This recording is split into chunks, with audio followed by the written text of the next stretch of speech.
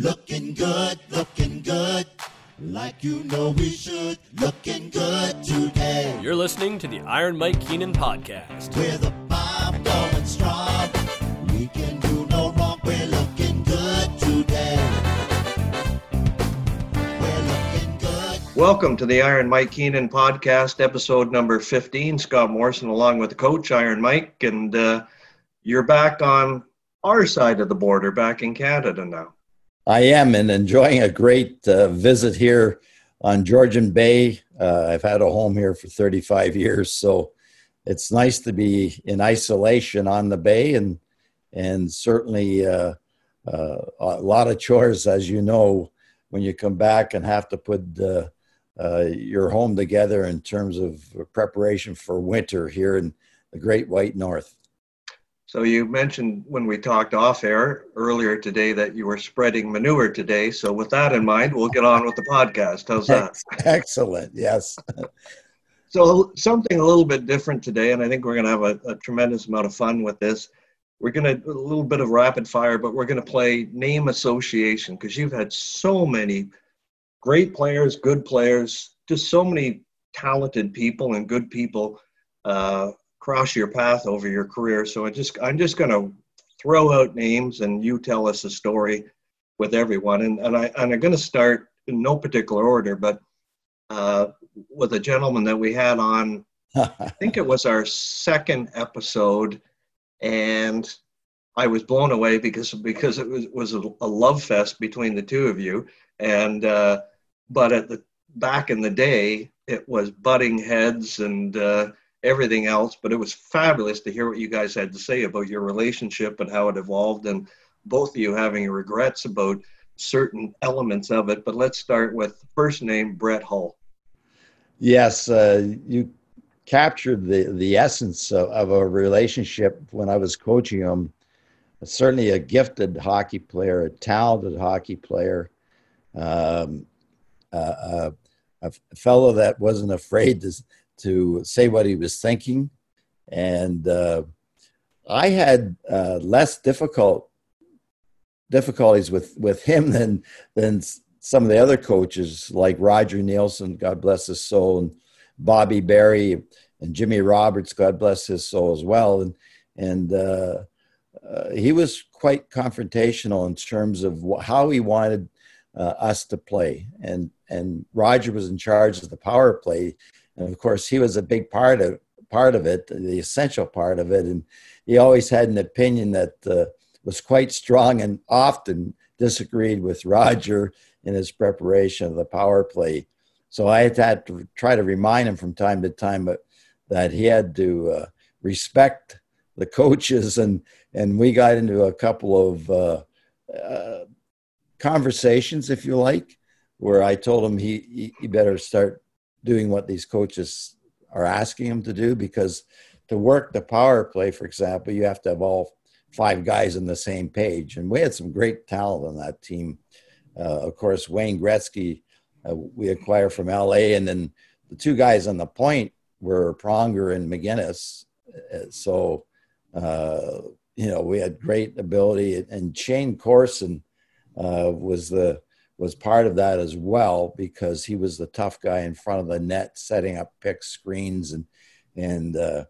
But we came about, and the coaches, I forget who did it, but they described the line as the Wayner, the Shaner, and the complainer. So Brett was always complaining about something that he didn't like the way we were playing, but a huge talent. Of course, we've built a strong relationship since those days, and I've been with him often in Wayne Gretzky's fantasy camps and various other charitable functions that we've attended, and just recently watching him last year playing golf out in the desert, and he's a tremendous talent still with the golf clubs as well. At his age, he was the best amateur in the tournament that particular weekend. So Brett Hull was a challenging player, to coach. And I have to say, and I've said this publicly before, that I wished I would have handled him differently, because he had so much to offer, and I could have got that much more out of him if I had taken a different approach to him. I can tell you a pretty good story about Brett and Scotty Bowman. Scotty Bowman and I are longtime friends, and Brett was saying, like, does Scotty know I'm here? I've been here for months now, and he's never even spoken to me. And I said to Scotty, that's probably what I should have done. He just give him the silent treatment, let him talk all he wanted or complain about anything he wanted. He never even answered him. So that was an interesting relationship as well. But again, Brett had a lot of support by his teammates. They knew how talented he was, but was oftentimes he was challenged by his teammates as well, and told him to zip it for a while, Brett, and listen to the coaches. So an interesting character, but super talented and really smart, bright guy. I'm going to probably mess up the story a little bit, but Ken Hitchcock would share your memories of dealing with Brett. And I remember the story that Brett was on a breakaway and he fired the puck into the corner. Didn't shoot at the goal. He fired the puck in the corner, and Hitchcock asked him, "What are you doing?" And he said, "Well, you keep telling me, get pucks deep, get pucks deep." Well, that would be typical Brett. Sometimes he was pretty stubborn, and Yeah. I understand the story that you're telling us that Hitchcock had in terms of his relationship with Brett as well. But Good Brett, hockey player. a great guy at heart, right? Yeah, and of course, then he wins the Stanley Cup in Dallas and scores the winning goal. And With his toe on the crease. Yeah, exactly. So yeah. We I think as you grow older, you can appreciate some of those talented people, and that they are different. They are artists. He's an artist, mentally and in terms of the way he approached the game, and he didn't want much structure. He wanted to run loose, and he was when he was given that ability, then he would do well. So speaking of artists, and you brought his name up already, so we'll go down that one, is Wayne Gretzky. You had him Canada Cups, you had him in St. Louis. Absolutely a gentleman and very coachable man, exceptionally talented. Obviously, it took me about 4 or 5 months to call Sam McMaster every day in Los Angeles to make that trade, and I think it was probably came about. Wayne probably went to him and said, "I'd like to move on."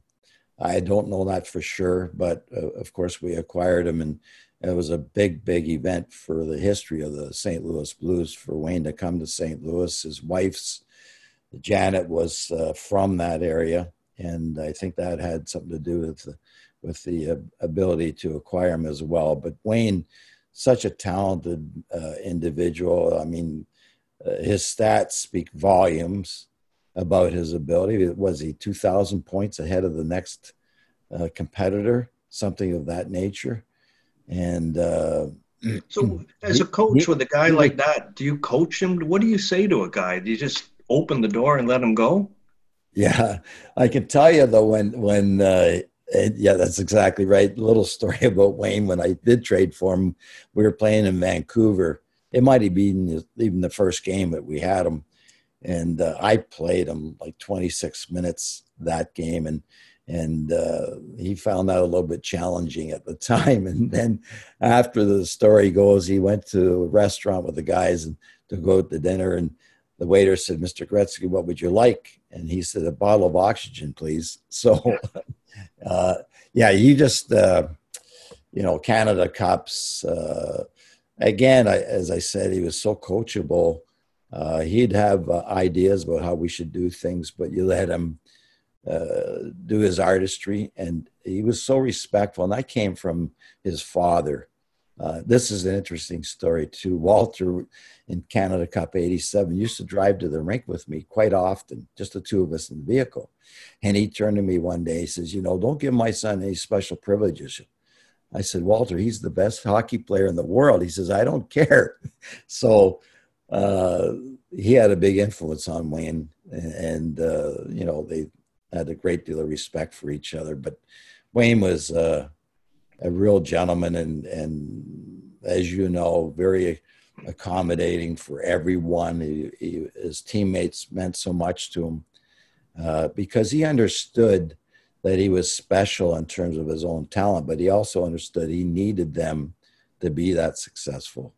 And the support over your shoulder, we see his Team Canada jersey hanging on the wall from Nagano Olympics. Yeah, I was very privileged. He sent me two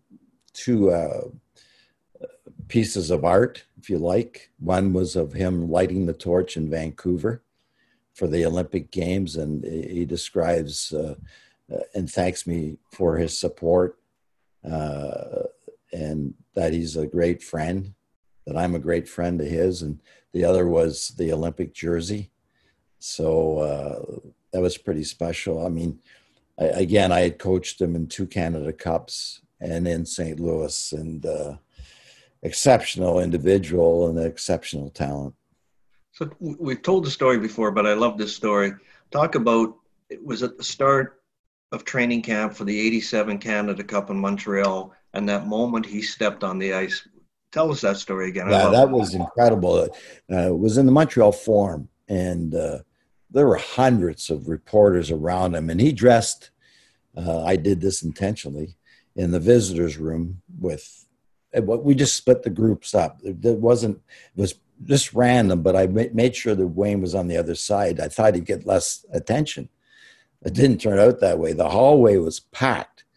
And the second that, and he was very accommodating, and the practice was going to start at 12 noon, and it was like 5 seconds before the high noon came, and he stepped onto the ice, and his eyes just lit right up. And I said, that's it. That's where he loves to be. That's where his solace is. And that's what he enjoys the most. So he skated right over, and it was interesting. He pushed his shoulder up against me as the coach and said, men, we'll do what this man wants us to do. And that was unbelievable for a young coach. I think I was 35 or 37 years old at the time. And to have that kind of presence from the best player in the world supporting you and then making a point of it was exceptional moment. So we're going to do an episode on the 87, both the Canada Cups of 87, but just for now, tell the story about Game 3 of that 87 Canada Cup against the Russians in the first period. You fell behind by 3 goals, I want to say. Down 3 goals, yes. And then Wayne sitting on the bench, and you're looking at the other bench. Tell us that story. Yeah, Tikhonov is wondering what's going on because we pretty much changed. I said, I better do something here in a hurry to make things different for us in terms of tactics. So I put out the Tockets, the props, the Howard Chucks, God bless Dale, and the Brent Sutters and Brian Prop, and played what we call the grinders, if you like, at that time. Dougie Gilmore. That's funny for me to describe some of these players like that, but superstar grinders. The superstars were Wayne and Mario. And then, of course, Mess was on the bench, and Anderson and Gartner. But Tikhonov kept looking at me. He said, like, where's Gretzky? I mean, he's sitting down. And so we kind of changed the tactics, and we got back in the game, as you know. And then out comes the superstars in the end and score the big goal. But the difference makers. And Wayne understood it. And at one time I played Wayne so much in a game, he just turned to me and says, Mike, just give me a break for a few minutes. I'm exhausted. Just give me a breather for a few minutes. I said, all right. So no problem. And of course, the other thing about Wayne, it was quite complimentary to me, but he said, there's only 2 people in the world that I know of that don't need to watch a video because they got it memorized in their mind. about every shift of every game, about both teams. And he said that would be Mike Keenan and myself. So that was a pretty incredible statement. But that's how his mind worked. He could, and I could memorize it as well and recall it. And it was scary. I've been around Wayne when I brought him to St. Louis, and he'd talk about playing against my uncle, Bob. Bob Keenan was coaching in Oshawa, novice. And I was in upstate New York at St. Lawrence University, going to university. And Bob said, you should come up to, we were in Brockville, or he was in Brockville with a tournament. And he said, you should come over here and see this kid, Gretzky. I said, why? He says, oh, he's unbelievable. So I went up and watched. But Wayne described to me, without me telling him this story I just told you, that I was in the stands, he told me about a game and a player that Oshawa had, and his name was Grove Sutton. And I couldn't believe it. He could recall that particular game, and that was, he's now in St. Louis with me, already played in the NHL for so many years, and is a superstar player in the world, and he's recalling this stuff that he did in novice. So his mind is, he can remember every shift and who was on the ice and what happened. And, oh yeah, but we start talking about the games we were playing against them in the Stanley Cup Finals, as you know, in Philly a couple of times. And he'd be describing the plays. And I said, now I understand why you've just taken control of the game. His mind is incredible in terms of his ability, his skill set to know and to read what's going on. His greatest asset is his ability to understand the game and to read exactly where everyone is from both teams.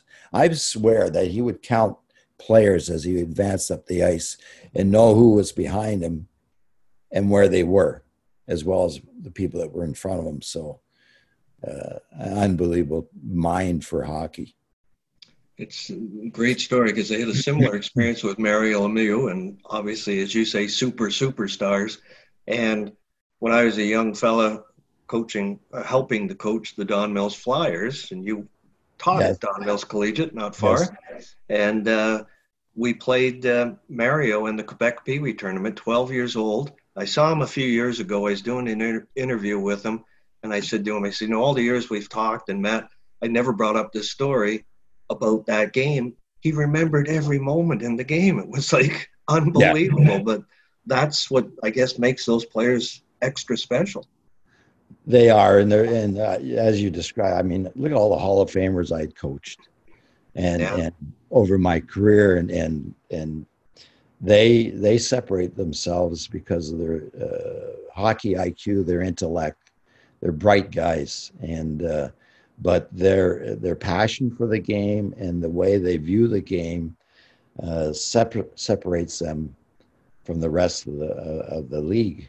And but then you have the best of the best, and you just mentioned two guys. I mean, Mess is in that group, and there's a few like Brett Hall we talked about already, exceptionally talented people. But when you're at that level and you can do the things you do, sure, you've got the skill set, but it's the intellect, the hockey IQ, and as you said, the recall, the memorization of how things play out, and instantly they can bring that to the surface into this talent. So it's pretty incredible to coach people like that. You just mentioned another name, so let's talk about Mark Messier. And what I'm curious about is how it worked with him and Wayne, because Mess was a superstar in his own right, but he was sort of in the shadow of Wayne for a while. They had so much respect for each other, Scott. It was unbelievable. And I don't know if you can recall, in 91, Mess didn't come to training camp. He didn't want to. He was in his flip-flops somewhere in Bahamas or someplace. I don't know. And Gratz comes in and says, we got to get Mess here. I said, you're right. He said, I'm going to phone him right now. So we got on the phone and phoned him and said, Mess, it's the coach and Wayne. We need you. He said, I'll be right there. So he doesn't have training camp. And we were playing the old Maple Leaf Gardens.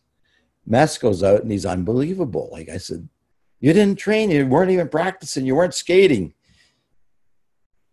You know, he had the instincts for the game as well, and the ability and certainly the physique. But their relationship was really, really respectful. They understood how much they could win together and that they needed each other. And that whole team was built that way. I mean, you throw in Paul Coffey and Glenn Anderson, the superstar Hall of Famers on that team. There was so much respect that they had for each other. They knew that they needed each other to win like they did and consistently build a dynasty. Glenn did a super job, Glenn Sather, handling them. And I can remember them saying, we have no days off with Glenn, 0. We practice and we play every single day. But that was one way of keeping them interested. They loved to play anyway. It was, you know, I think you probably recall it. Everybody rushed to watch the pregame morning skate or even go to watch them practice. The speed of the practices were faster than NHL games. So, and the skill and the passing, it was fun to watch them. So, and they had fun doing it. So the two of them combined and they're really respectful of all their team members, all of them. You could go on and mention them all because they were crucial. They were the top players. Wayne getting more points than Mark for sure, but they were both top players and they had a lot of people surrounding them and working together with them. So that was never an issue. And you obviously had Mark in '94 when you won the Stanley Cup with the Rangers. How important was he? How big a piece to the puzzle was he in that? Well, he was the biggest piece, and he was the conduit between the team and myself. I was not, I had gotten a little bit quieter or not as, I was tough and demanding, but in a quiet way, in a more quiet way. But when Mark would think that I was pushing him a little bit too hard, he'd come in and say, Mike, can we back it off a little bit?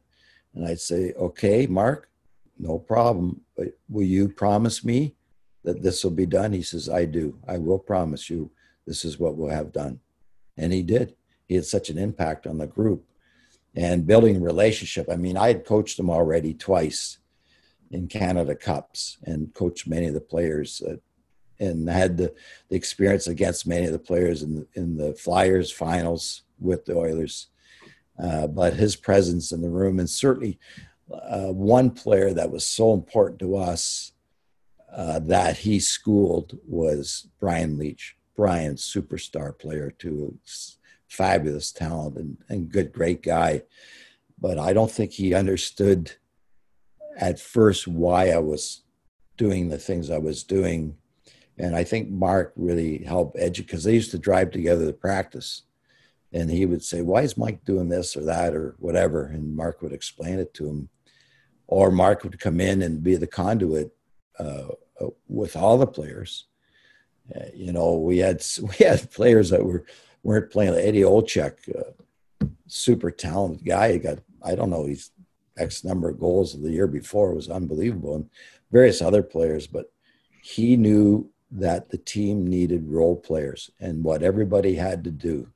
And that Mike's going to identify the roles for you. They're going to be maybe different than you've ever had before, but we need those roles to win.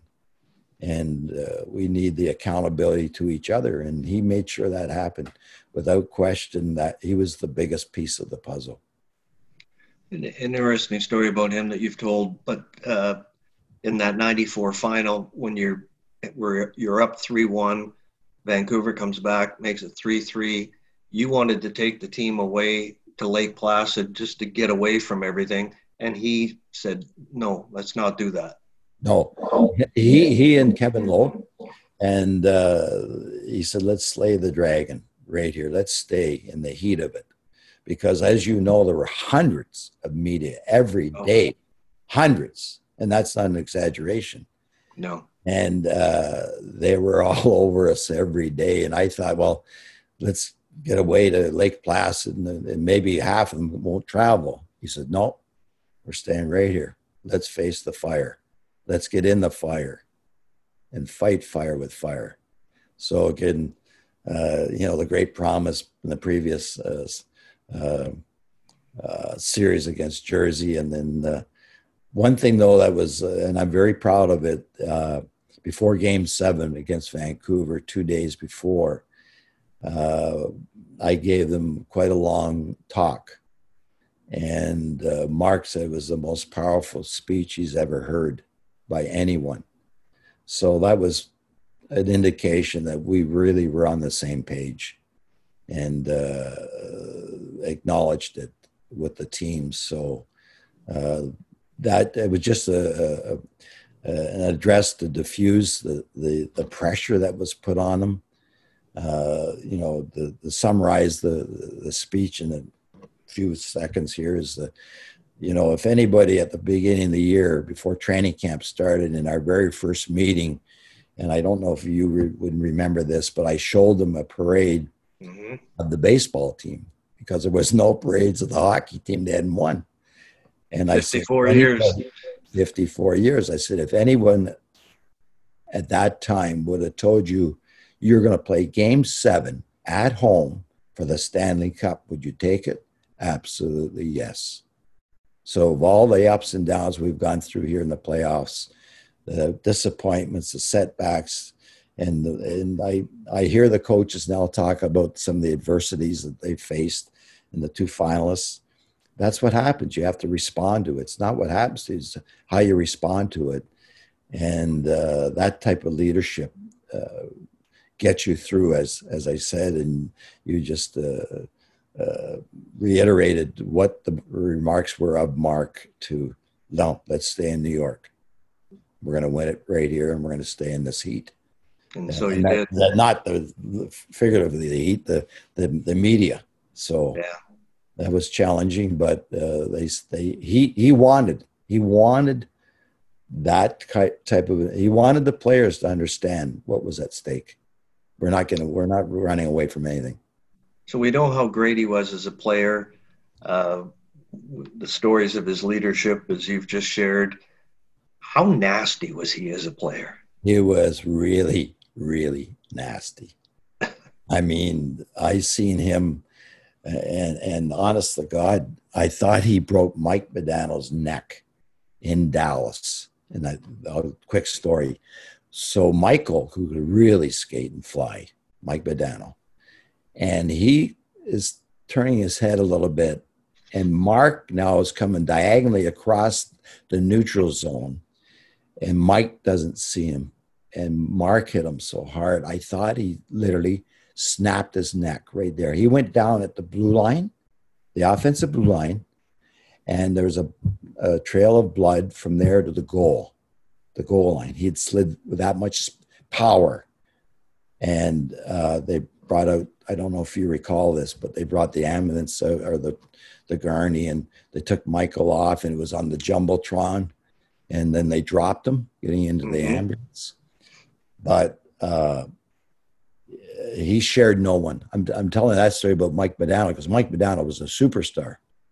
I seen him, hit other people, and they were delirious for, I'm sure, weeks. We can tell the story. Mark Howell in that first series, and he knew, like Mark Howell was my best player in Philly in the series. First shift, he hammered Mark. Mark pulled his groin and was half skating on one leg, basically. I said, Mark, you're better on one leg than anybody else we have. But there's just an example. He knew how to win, and he knew what he had to do. And he showed no mercy to anyone. It didn't matter who you were. Once you put that gear on and that uniform, it wasn't the same color as his, then you're in trouble. And that stare, everybody remembers it. The intensity, the focus, his eyes were beady. I'm sure that he's intimidated a lot of hockey players, but he backed it up too. I mean, He was, I don't know if you know that can remember this either, but Darius Kasparaitis was playing for the Islanders in our first series. And he low-bridged Mark, and Mark came out pounding like a pistol and just took him down in a second. He's a big, strong man, Kasparaitis. And I never seen Mark, like he threw about 10 punches before Darius even knew what happened. He was down and out. So, you didn't go near him either. He made sure those elbows, I guess Gordie Howe is famous about his elbows, but I think Mark Messier would be on a parallel or equal, if not better than, well, Gordie was special too, and mean, and so was Mark.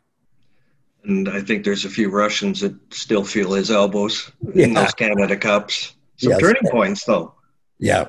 Well, that was interesting. You watch that hockey today, and I hadn't watched it until a year ago. I'd never replayed that final game. And one of my buddies from St. Lawrence, Al Howes, came and brought a copy of the game. He said, let's watch this. I couldn't believe how vicious it was for both sides. I mean, Fetisov was impaling people with his stick and right down the line, everybody. It was unbelievable how vicious and mean it was. And again, we look back at Wayne and Mary. I mean, Mary, a big man, but they knew how to elude all this too. Like nobody hit Wayne. Wayne got hit once in the Canada Cup 91. 91, yeah. Put him out, Suter. But I hadn't seen him get hit very often because he knew where everybody was all the time and what they could do and who particularly was on the ice when he was out there. So, but yeah, some incredible stories about, and we'll get into a Canada Cup session sometime, but yeah, great stories. So we'll wrap on one more thought. We're going to keep talking about these great players and great stories. We got Chelios, Mark Howe, you mentioned, Jeremy Roenick, Goulet, Larmer, Belfour, Hash. The list goes on. Chris Pronger wins the Hart Trophy after they trade him or get him in a trade for Shanahan. So. But one last thought on Mark. Lot to talk about. One last thought on Mark is I've never seen it happen before. And in that 94 Stanley Cup final, he brought you the cup. I've never seen that happen. That was incredible. I'd never seen it happen. I didn't know what was happening. I was standing there. Obviously, I didn't. And at that time, I don't know why. A lot of coaches jump on the ice now and run out on the ice. I did eventually, but I just stood there to embrace the moment. And with my other coaches, Coley Campbell, Dick Todd, and our training staff and all sports staff were on the bench. And your daughter was there too. And my daughter was, when we won, I went right to the exit and asked the guards to get my daughter and bring her on the bench with me. I think she was 14 at the time. But she was standing there beside me. And if you see photos of me and Mark comes across and he's coming at me and I'm wondering what's going on, like quickly. And all of a sudden he hands me the cup. And when he handed it to me, it felt like a feather. I just instantly, with gratification, lifted it up and it was like the roof was going to come off Madison Square Gardens. It was unbelievable, the volume and the noise. And there's a photo of a young girl in a denim dress skirt outfit on and taking the photo. That was my daughter taking the photo of me as he handed it to me. And you're right, I'd never seen it before, and I don't think I've ever seen it since. And then, of course, I went out on the ice and embraced a lot of the players after, but then the other coaches had it, and Neil Smith had it, and then it got back to the players. But yeah, that was an incredible, special moment that I'll never forget. And I'm like, these superstar players are so coachable and respectful. It's unbelievable. I don't know if I can express it in this conversation of how I feel about them. Yeah.